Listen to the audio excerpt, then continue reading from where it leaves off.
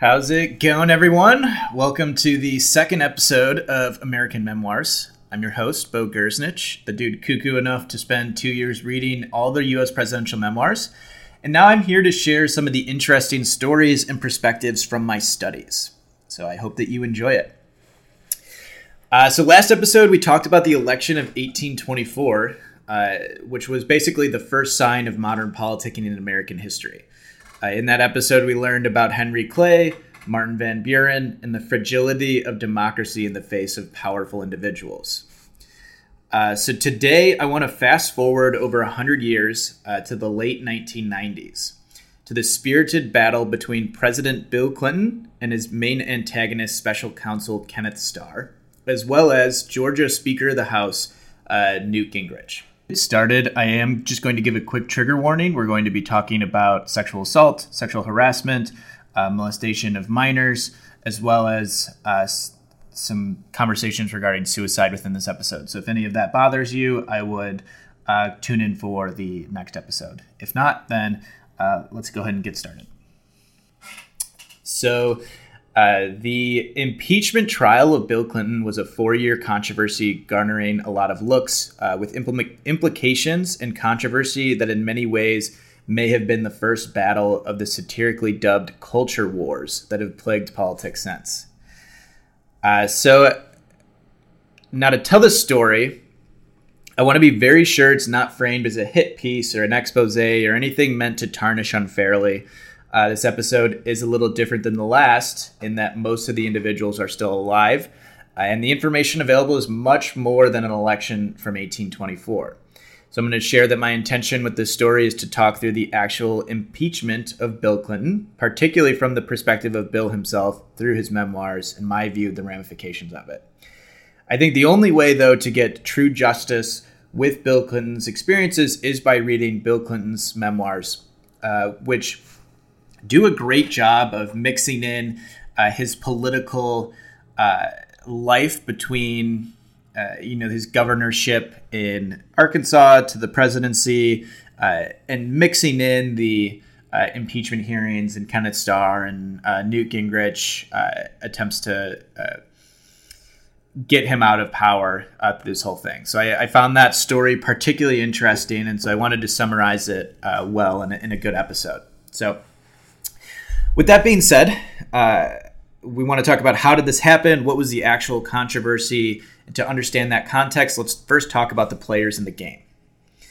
Cool. So the first player is going to be, of course, Bill Clinton. Bill, you may have known, was born William Blythe III to recently widowed Virginia Del Cassidy. Widowed being that Bill's father, William Blythe II, had died in a car crash 3 months before Bill was born. Interesting thing to note there is that this makes Clinton one of 12 U.S. presidents who lost or didn't know their father in childhood. That list includes Jefferson, Washington, Monroe, Jackson, Johnson, Hayes, Garfield, Cleveland, Hoover, Ford, Clinton, and Obama, which is about 25% of all the U.S. presidents. So Bill Clinton's father, at the time of his death, was actually only 28 years old. At that time, William Blythe II was on his fifth marriage. So that fifth marriage in 28 years, and that is also including a couple years that he spent fighting in World War II in Europe. So the family that he left behind, Virginia and Bill, they actually didn't know about these other 4 marriages, which included a couple of kids that he left behind. And they would only eventually learn about the family that Bill has from his biological father after some investigative journalism leaked it all in the 90s when Clinton was president and the resources were there to investigate who was this guy, what was he about, how did he spend 28 years on this earth. So at the time, I found it interesting in Bill Clinton's book. In the first chapter, he wrote down his thoughts about this, which was quoted, "As for me, I wasn't quite sure what to make of it all, but given the life I've led, I could hardly be surprised that my father was more complicated than the idealized pictures I had lived with for nearly half a century." And I just think that's interesting to note as we talk about the impeachment and Bill Clinton's infidelities. The context of geneticism, Bill Clinton's father struggled with this pretty heavily as well, whether Bill Clinton knew it at the time or not. So Bill was born. He did grow up with his mother in rural Arkansas. His grandparents played a major role in him being raised. He would eventually have a half-sibling named Roger Clinton Jr. with his stepfather, Roger Clinton Sr., and Roger would play a difficult role in Bill's life, sometimes being the dad he needed, sometimes being a reckless alcoholic who at one point was arrested for shooting a gun at Bill and his mother. Regardless of that, though, he would come to adopt the name Clinton for consistency with his family. Although Roger never officially adopted him as a son, he still felt a paternal connection with Roger and did take on the name of Clinton. So when he was growing up, Bill Clinton had two loves, music and politics. And so while the latter would eventually bring him to the White House, he didn't leave behind the former. I think it's very cool. Clinton actually played the saxophone for the crowd at his inaugural ball in 1993. And he was known to do this a lot at a lot of different events. People would bring out saxophones so that Bill Clinton could play for them. Because the reality of Bill Clinton was he was a really cool baby boomer persona with a liberal ideology paired up with some Southern instincts that just made him a likable character for both his state and the rest of the country.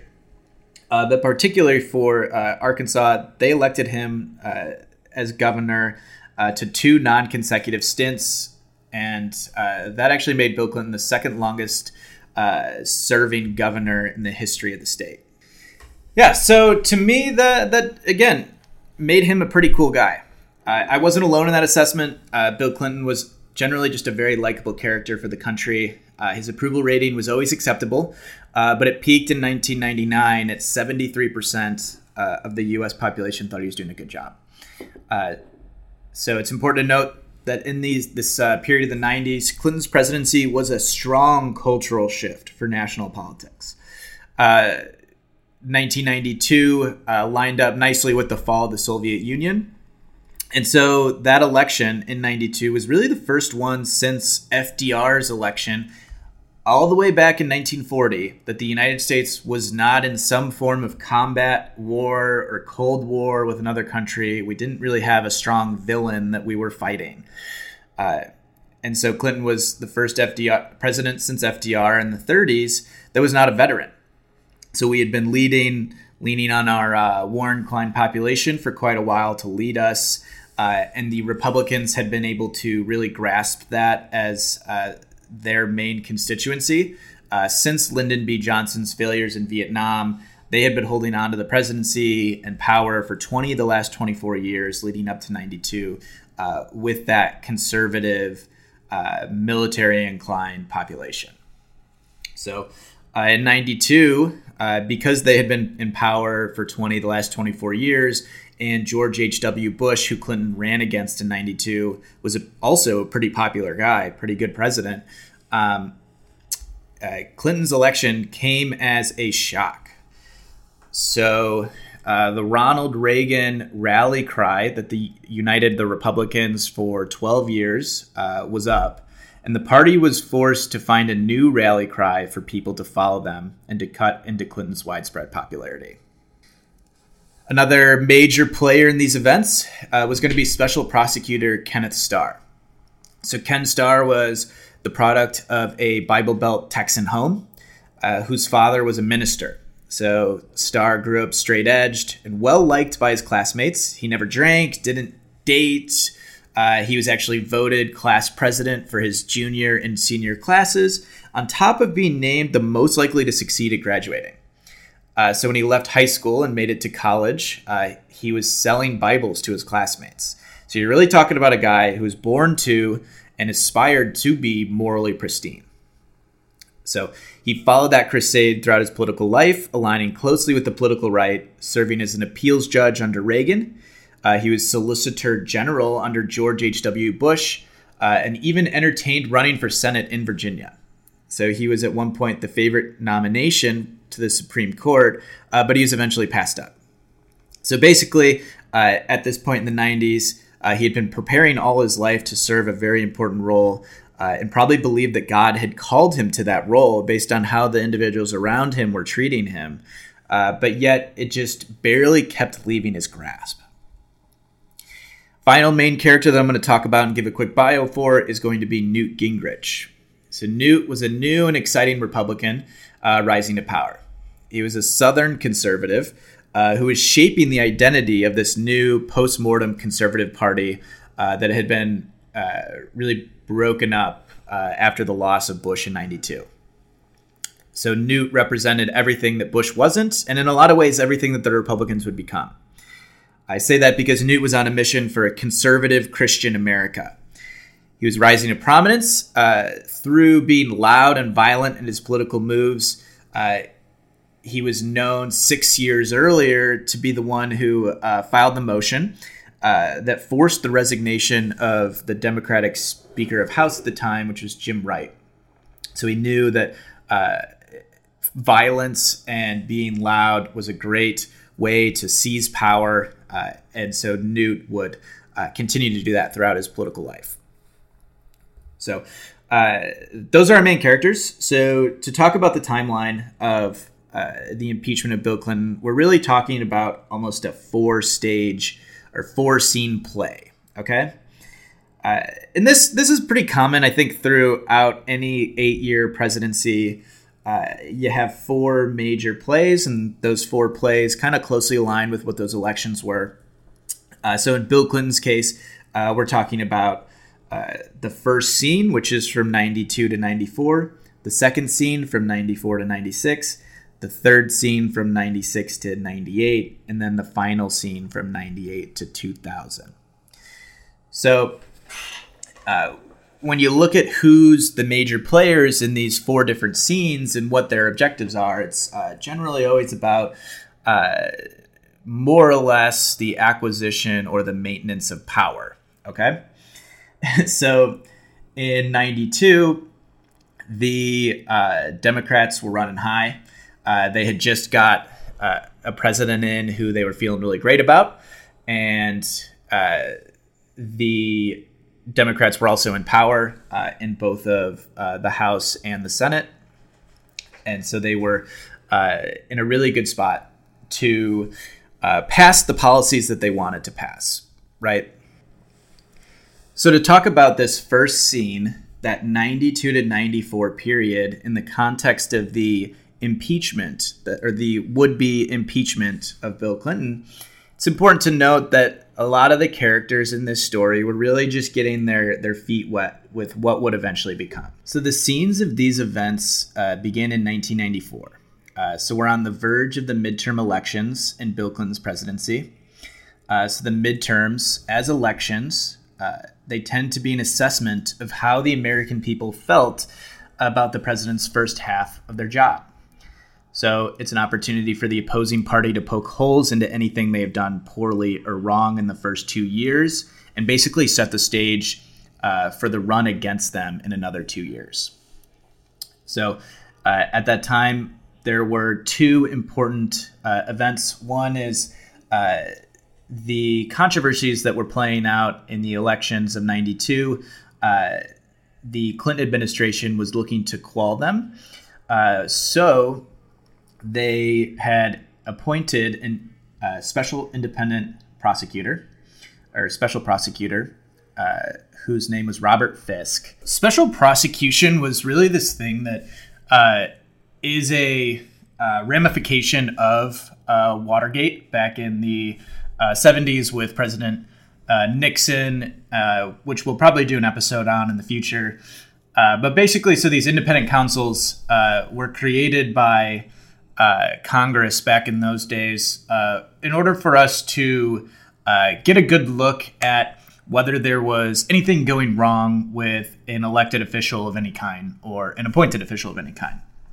And so that's basically what Robert Fisk was supposed to do, is he was looking into the specific controversies at hand, which was the Whitewater incident, which is basically this, again, thing about the Clintons' past finances and see if anything's illegal at play there. Important thing to note then is that when he came out with his report and basically exonerated the Clintons of any wrongdoings, that same day, President Clinton reauthorized the, let me double check the name, the Independent Counsel Reauthorization Act, which basically changed who gets to appoint that person who does these independent counsels from the executive branch through the Attorney General to a panel of judges, which is how the original law was. It shouldn't come from the executive branch. It should come from someone independent because it's an independent counsel. And so because of that signing of the bill, the jury or the panel of judges ends up replacing Robert Fisk. They didn't like what he came out with this report that he provided regarding the Clintons, and they thought that someone else should come in and do it again. And so they found someone named Kenneth Starr, one of our main individuals at the time. And so Kenneth Starr basically took back up the work that Robert Fisk was previously doing, and he would start to investigate the Clintons, albeit in a much more biased way. A couple months later, the elections play out for the 94 elections. And now at that time, the major battle that was being waged by Newt Gingrich and the rest of the Republican minority at the time really had nothing to do with Bill Clinton's impeachment. They were just trying to seize back power for their party. So Newt, in this election of 94, had this crazy idea. And he thought that these midterm elections were being very underutilized in the past, and that if the Republican Party united on a strong plan for the American people, that they could increase the number of individuals who were going to come out and vote, and thereby overwhelm the elections through a shared agenda and seize back power. So Newt Gingrich makes this thing, and he calls it the Contract with America. And this contract was really, in a fundamental way, the policies that the Republicans wanted to pass if they were given power post this election in 1994. So they came out and had several points, and this policy and this idea that Newt Gingrich came up with, the American people liked it a lot. Okay, so much so that both the House and the Senate, and it's important to note, the House at that time was running 40 years of Democrat control, flipped in Republican favor, as well as the Senate flipping in their favor. So in many ways, this was a mandate for the Republican Party in this second stage of this impeachment via the period between 1994 and 1996. They had their mandate, and they were riding high. So as Ken Starr was just getting into his role and starting to do his investigation, the Republicans had just seized power in both houses of the legislation, and they were ready to go and pass some policies. So remember now, at the time, the political movement was conservative Southern-style Christendom. So as Newt and the Republicans were planning their battle tactics, who better to help them out than Ken Starr, who had been living and breathing that mindset since the day he was born. And Ken Starr, again, remember, he had been kind of waiting his whole life for an opportunity like this. He was looking for a way to differentiate himself, to serve his people and to serve his God. So he was ready to take a prominent role in the opposition of the presidency. So I think another important thing to note that is important in this time period is that ever since Clinton began running for the presidency in the early 1990s, he had generally always been very open about his shortcomings and struggles with infidelity in the past. So during that initial run for president, Hillary and himself went on TV and publicly discussed how he had not been faithful in their marriage in the past, but that they were working through it. He was probably one of the most honest presidents in the history about this, as we have a long history of cheaters and infidelity in our leaders that would just straight up lie or hide their sexual ambiguity. And that list is including Thomas Jefferson, Garfield, Clinton, Harding, and as well as likely cases from FDR, JFK, and even George Washington himself. Right. So Clinton's way of fighting his enemies was through action in his job and a little bit of comedy. So by all accounts, Bill was pretty successful at both, and he made huge ground with actually getting the federal budget balanced, at running a surplus, taking schools from 35 to 95% internet connection. He passed the Family and Medical Leave Act, deactivated a ton of nuclear weapons.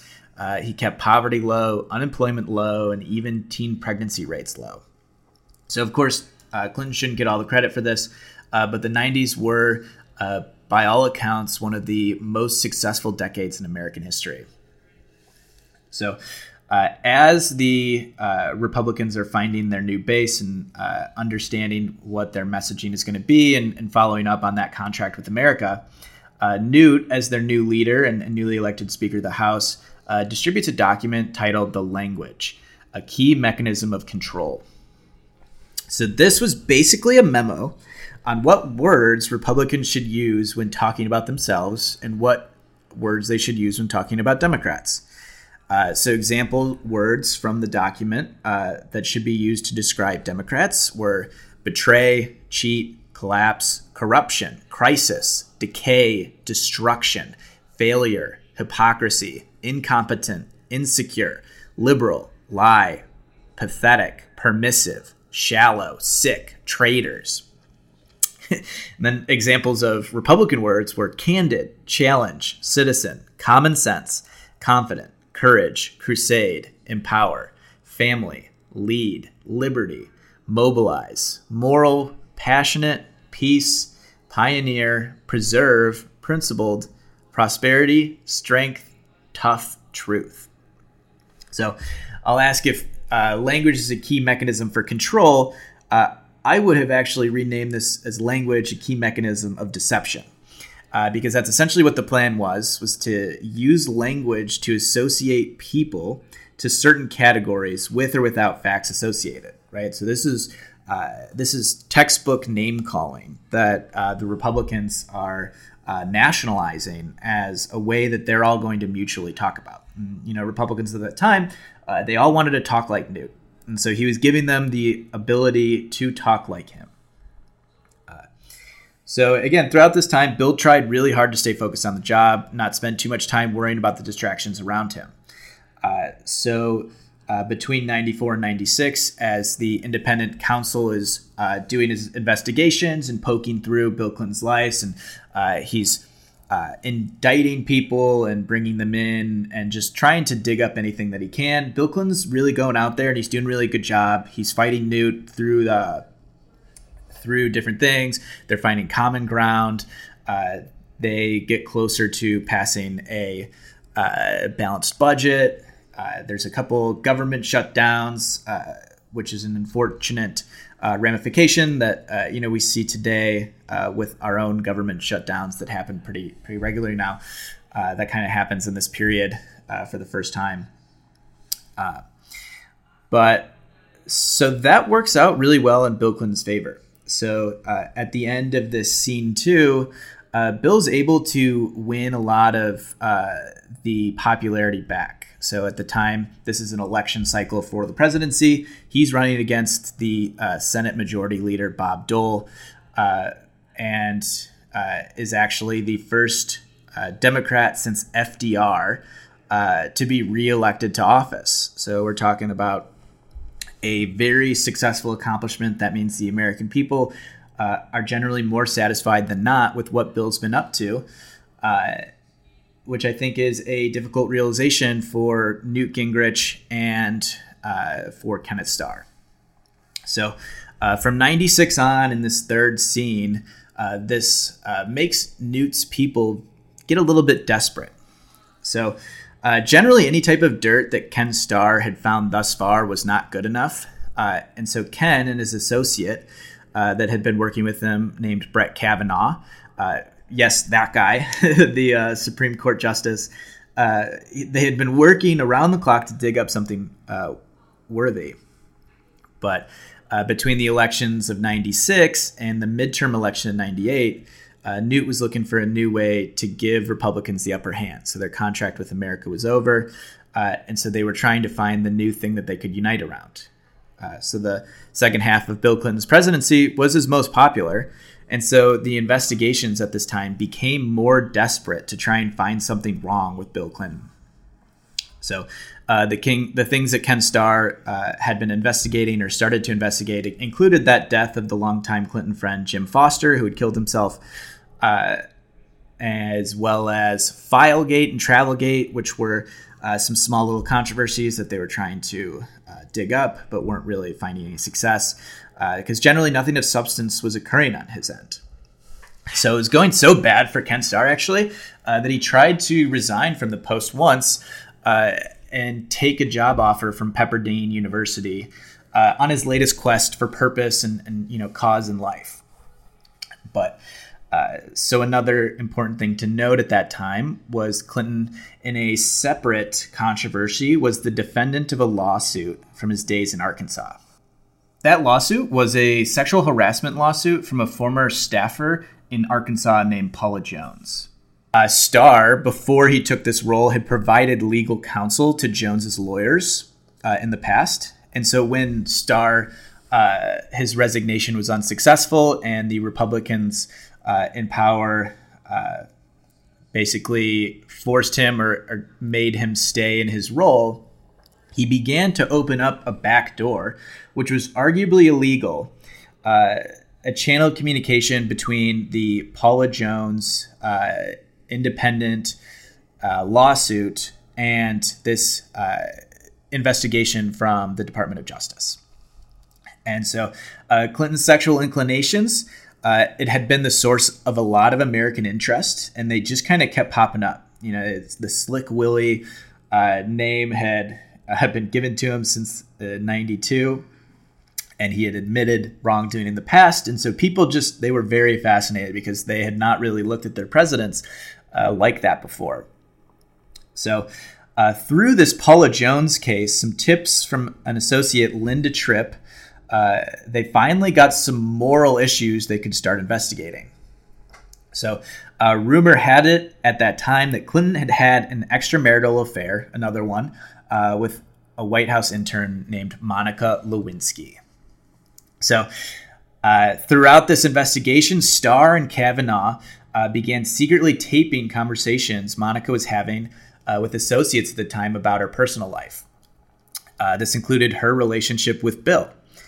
So that info was exactly the story that they wanted to tell. They took her in and they interrogated her for hours without a lawyer, causing her to develop a genuine fear for this guy. So pretty soon after, once they brought in Monica and they found some wrongdoing that they could really investigate, they took Bill in pretty immediately for an interview with the special prosecutor. So when Bill was asked about Monica, he denied the allegations. This denial was what actually got him in trouble, as the affair itself was not illegal, but lying under oath was. And at the time when he was talking to the special prosecution, he was talking under oath. He didn't know he was talking specifically about what they were investigating with Monica. They hadn't let that fact be known to him. They were asking him questions about an entirely separate conversation. So for Bill, this denial of allegations, it was at that point already second nature to him. So he'd been doing it for many years now in a wide array of allegations that were mostly untrue. And so they finally got him on something that actually was true. And in order to preserve his legacy and preserve what he was trying to do, he lied. And so this was finally the information that Starr and Kavanaugh needed to try and take Clinton down. Okay, so Brett was known to be asking the most descriptive sexual information from the Lewinsky affair to be written up in that Starr report. And when they published that report to Congress, it was finally the feather in the hat that Starr was looking for. Starr ended up recommending 11 counts of impeachment for the ordeal, and the House would end up taking 4.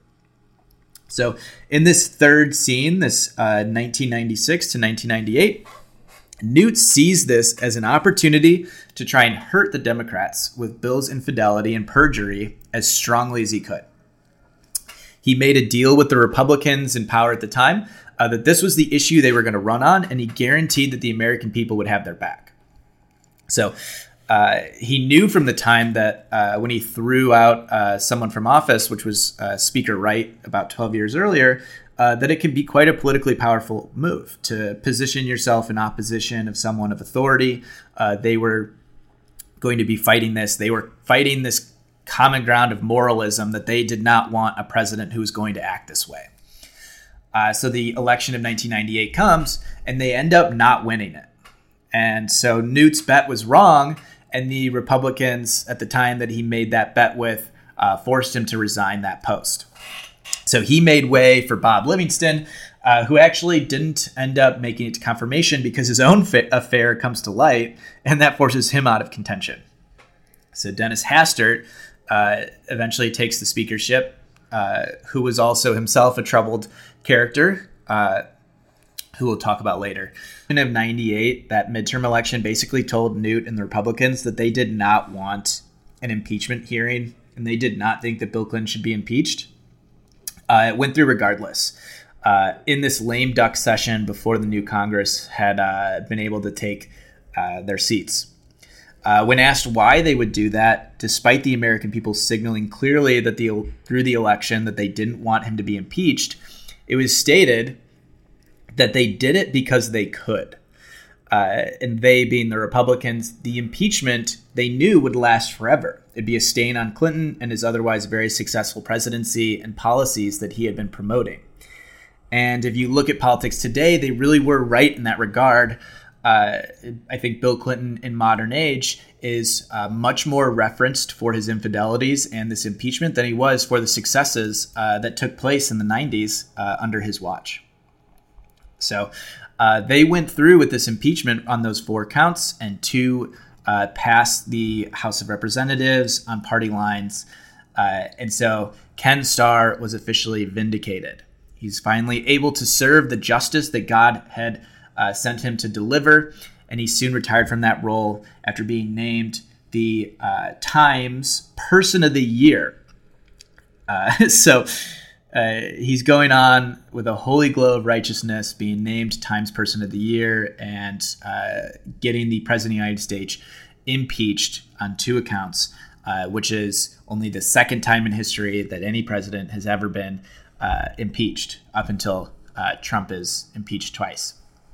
So in the aftermath of all of this, this righteousness drive would cause Ken Starr to really dive into some more damning activities. So he's an interesting person to look up and think about as a minor character in American history from the 90s, 2010s, 2000s, 2020 even. He served as the president of Baylor University at the time of a slew of sexual assaults that he would be known to cover up, which would eventually force him out of Baylor's presidentship. He was also known for successfully defending Jeffrey Epstein's first trial in 2007. He forced a lot of people's hands to give Jeffrey Epstein a very sweetheart deal, which in 2007 meant he had about 13 months of barely any jail time for the sexual molestation of children, right? So play stupid games, get stupid prizes. He eventually, in 2020, is taken on as one of Trump's defense lawyers in the preceding impeachment hearing that would occur 20 years later, where he basically comes out as says this is not okay for America to have this era of impeachment, when the reality is that he brought it up himself.